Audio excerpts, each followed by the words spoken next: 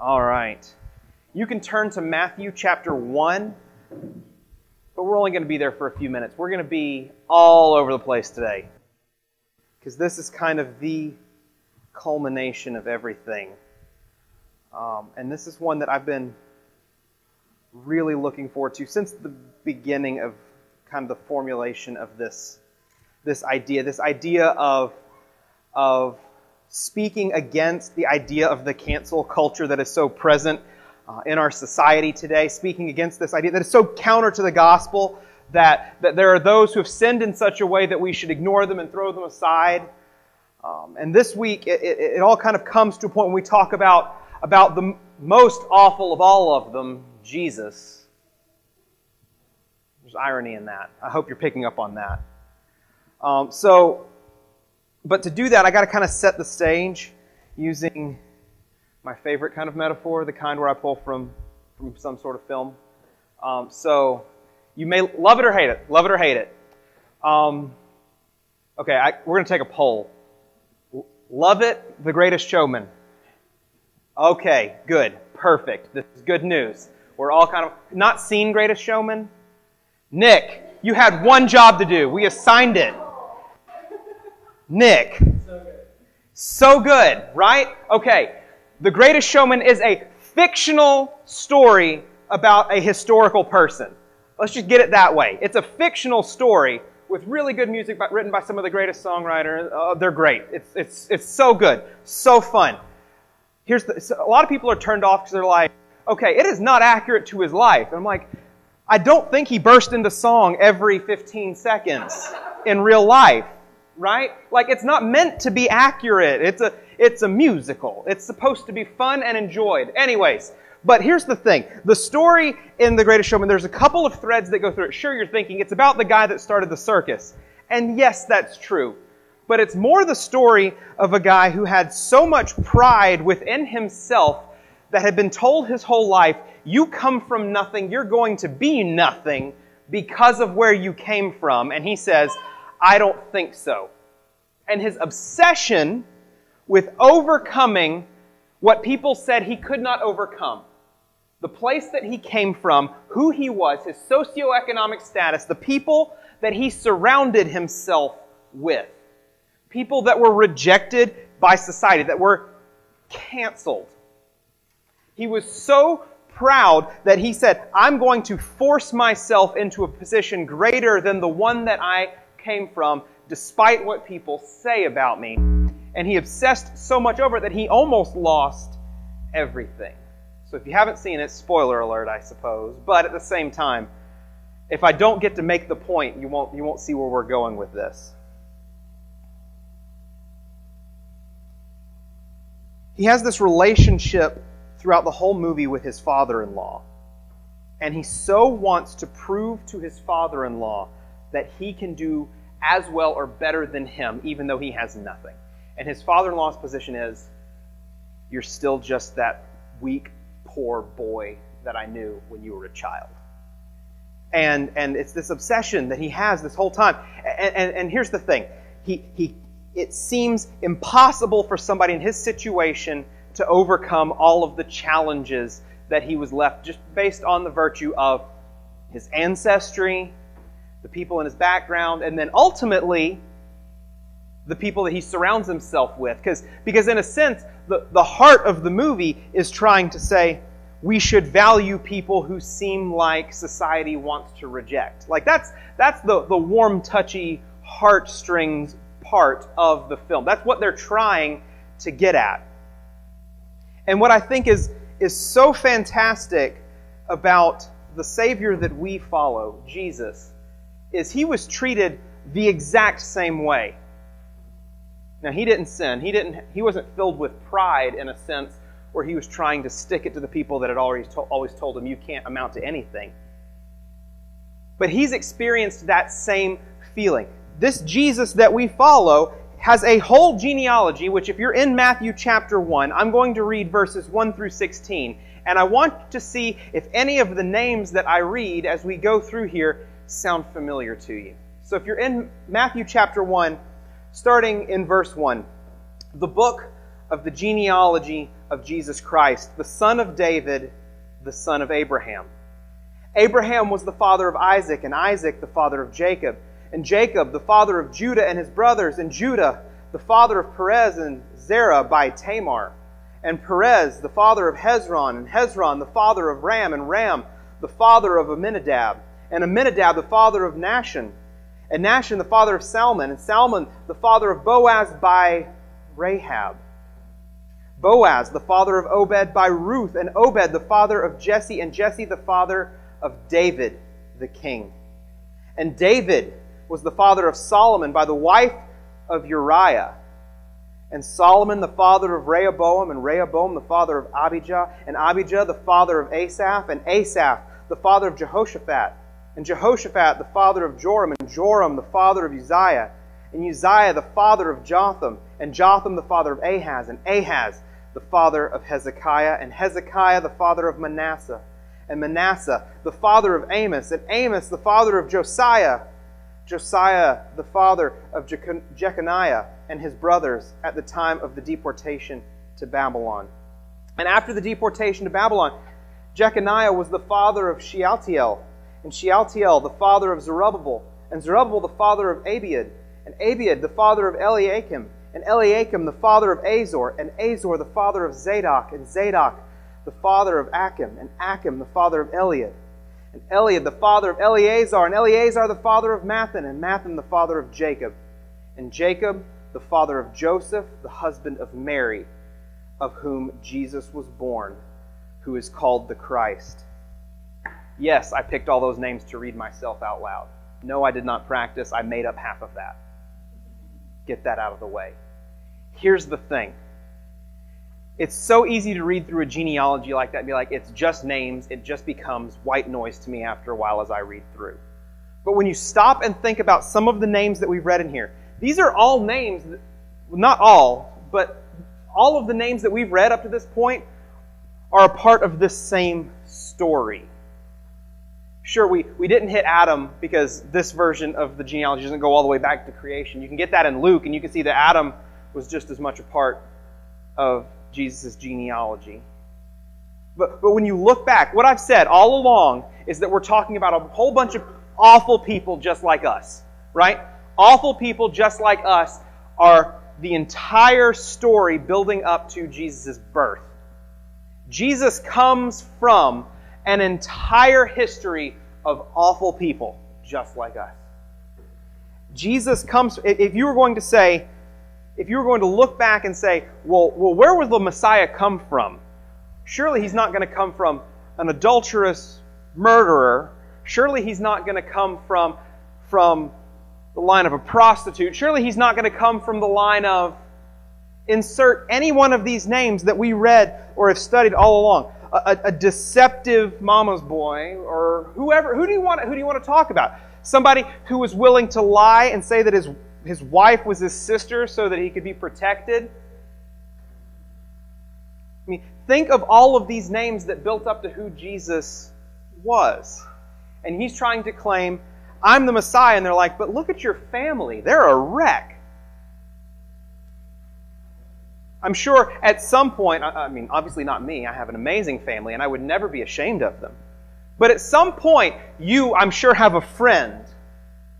Everybody's got that friend who I'm sure they could very easily become ashamed of their family at some point. It's like, that's the people that you come from. You know, that kind of thing.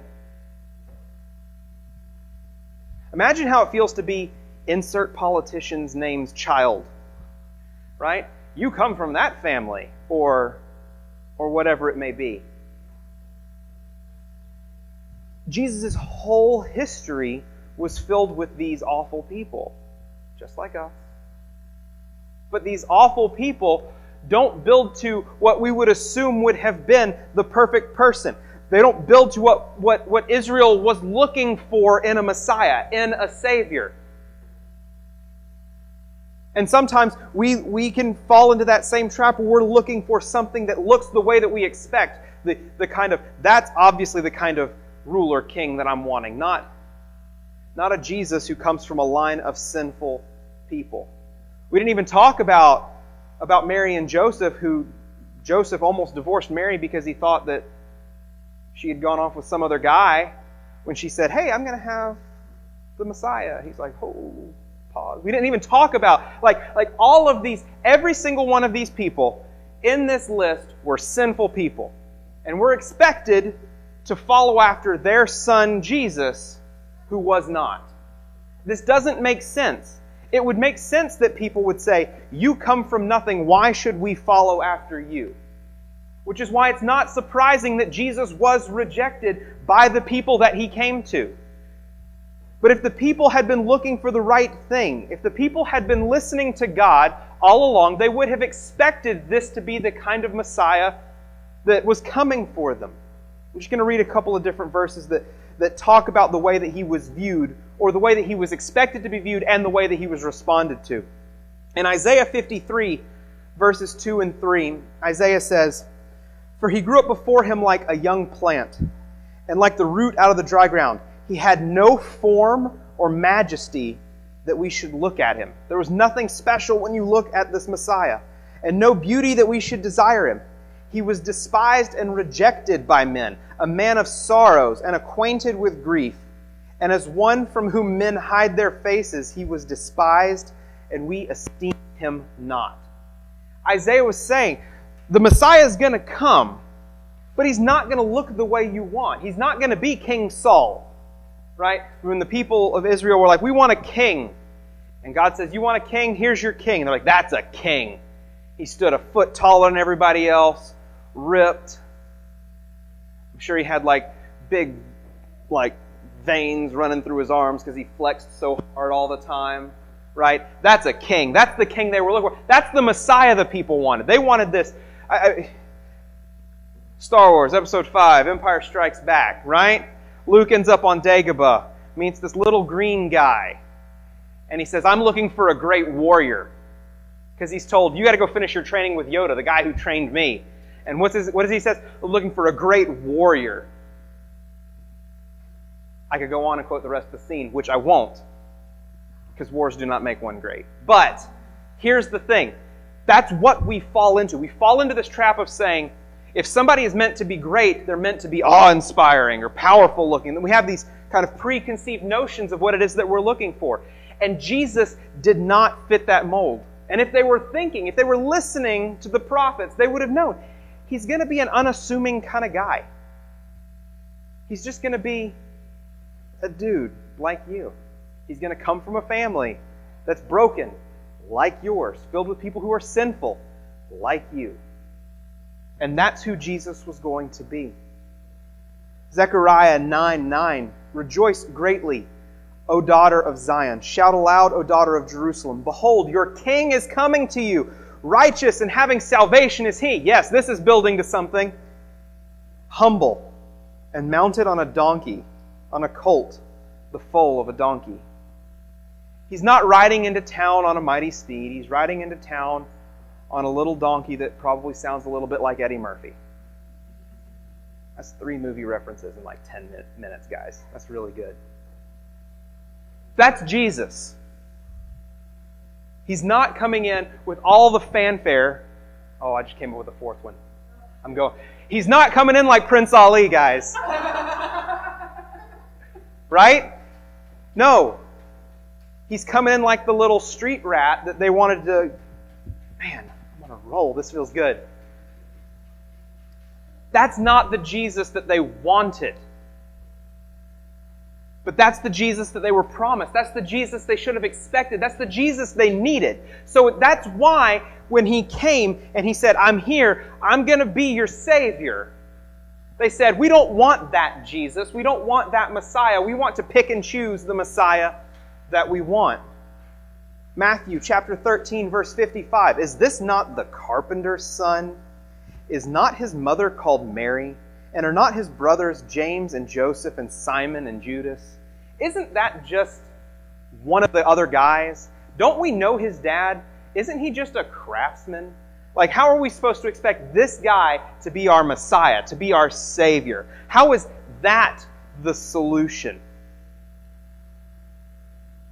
He comes from nothing. He's unassuming.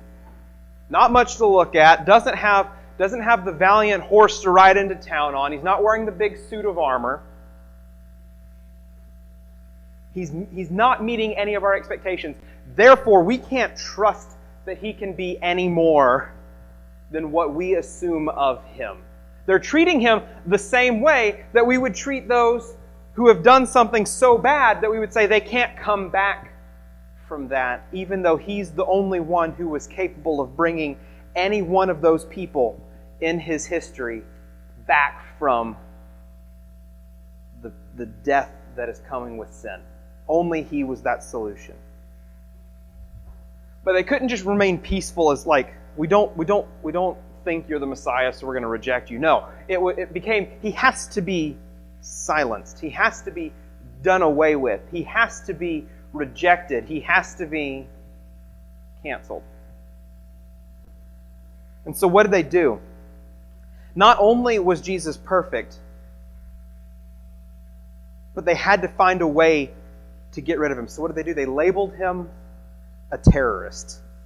Mark chapter 14, verse 57 says, "And some stood and bore false witness against him, saying, 'We heard him say, I will destroy this temple that is made with hands, and in 3 days I will build another not made with hands.'" They were characterizing him as some sort of civil threat who was coming to breed some sort of great riot or destroy the temple, the thing that Israel held most dear, the temple. He came and he said he's going to destroy our holy place. He's fighting against God. We have to get rid of this guy. We have to do something. He's dangerous. He is a threat to us. But even amidst all of this rejection, the one who should not have been canceled refused to cancel those who were around him. Luke chapter 15, verse 1 and 2. "Now the tax collectors and sinners were all drawing near to him. And the Pharisees and the scribes grumbled, saying, 'This man receives sinners and eats with them.'"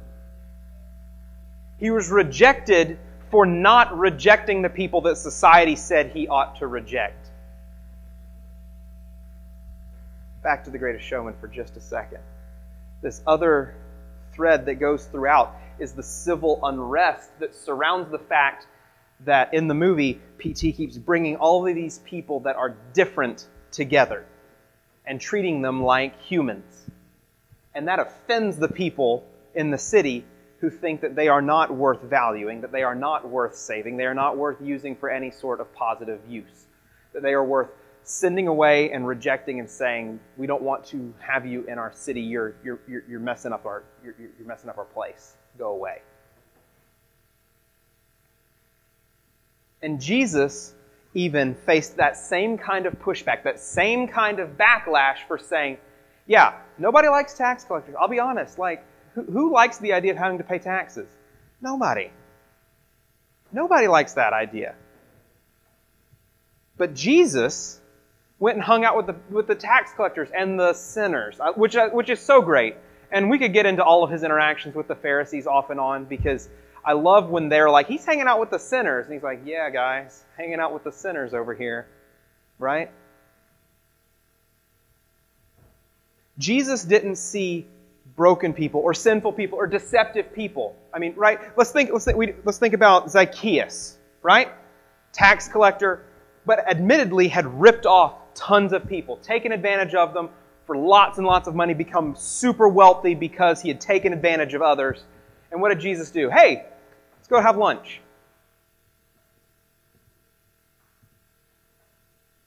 That's who Jesus was. The only one who could say, "I am better than you. I am more holy than you. I am more perfect than you. There is no reason that I have to be with you."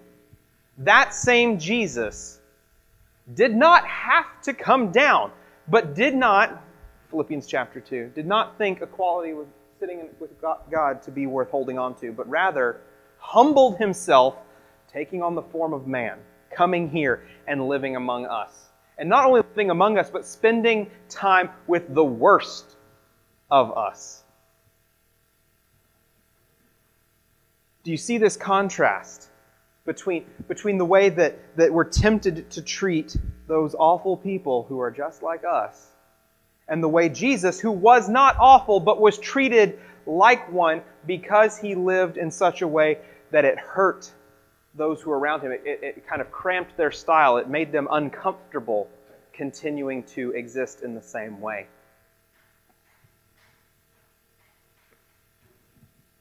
And so, unlike the rest of the people that we've talked about up into this series, we've talked about kind of the redemptive arc for everybody.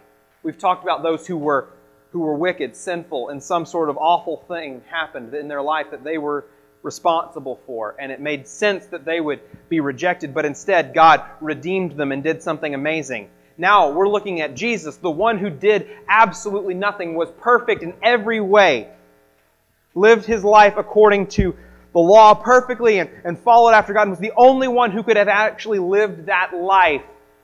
And yet, instead of him being redeemed, he's the one who takes the fall for the rest of them. Back in Isaiah chapter 53, you've heard this before. He was oppressed and he was afflicted, yet he opened not his mouth, like a lamb that is led to the slaughter, and like a sheep that before its shearers is silent, so he opened not his mouth.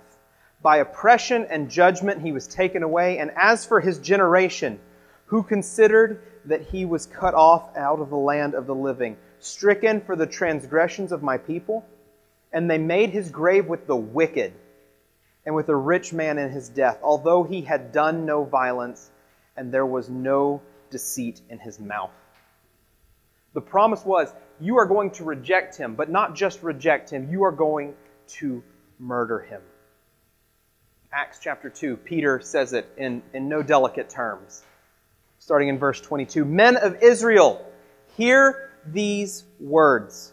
Jesus of Nazareth, a man attested to you by God with mighty works and wonders and signs that God did through him in your midst, as you yourselves know.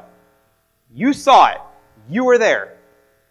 This Jesus, delivered up according to the definite plan and foreknowledge of God, you crucified and killed by the hands of lawless men. You did that.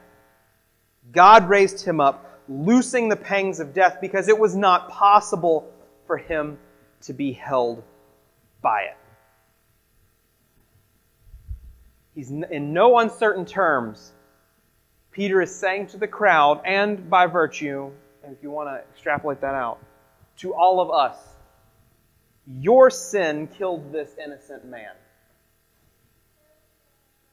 This is on you. This is on me. Every single one of us deserved what it is that he experienced, except that he said, I've got this one for you.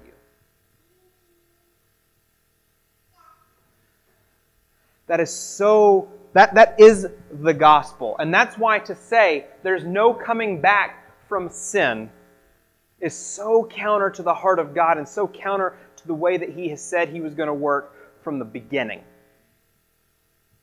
Right? We said it at the very beginning of the series. From the moment Adam and Eve sinned, God said, I'm going to fix this. I'm not done with you just because you broke this thing.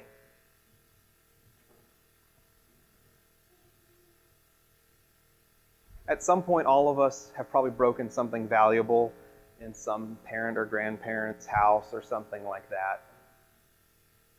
Or maybe you've been there when somebody broke something of yours and it's like, oh, they're done with me. They're going to hate me now.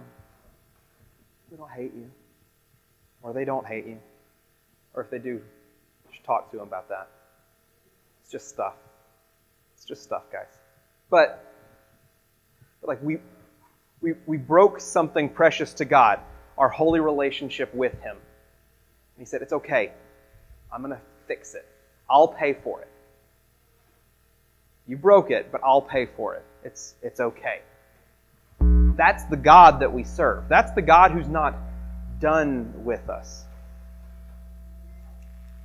And thinking back to kind of where we started in this argument that where you come from determines all you can ever be, is just so counter to the truth of the gospel and this demonstration of who Jesus was. Right? Everything about his life screamed, I am going to make you something different, something more than you are. You are sinful and broken and far from God, and I am going to take it on myself to make that different, to make you new, to make you whole, to make you complete, to restore you and to redeem you.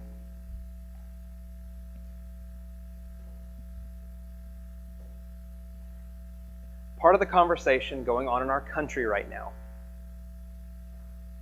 this may hurt feelings, I don't know where you're coming from on this.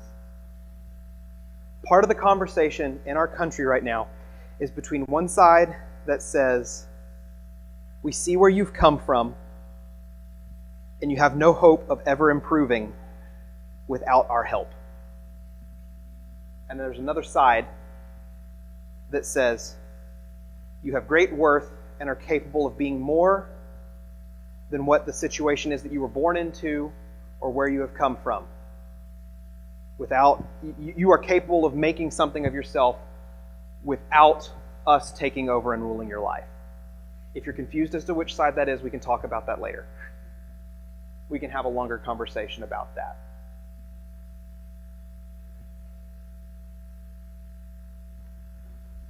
But we cancel people because of where they come from, what their political position is, what their religious history is. We cancel people because of what kinds of media they like to consume or what sports teams they like to follow. We cancel people because they hurt our feelings when they say something that we don't agree with, and instead of being willing to stop and have a conversation, we'd rather just block them or mute them or unfollow them because it cramps our style to have somebody tell us something different than what it is that we're most comfortable with.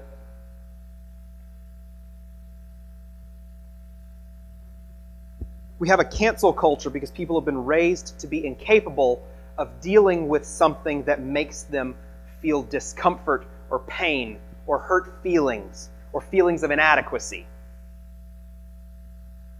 This all exists because we've been raised to say, I shouldn't feel any discomfort. I should get what I want now, and it should be easy, and no one should tell me no.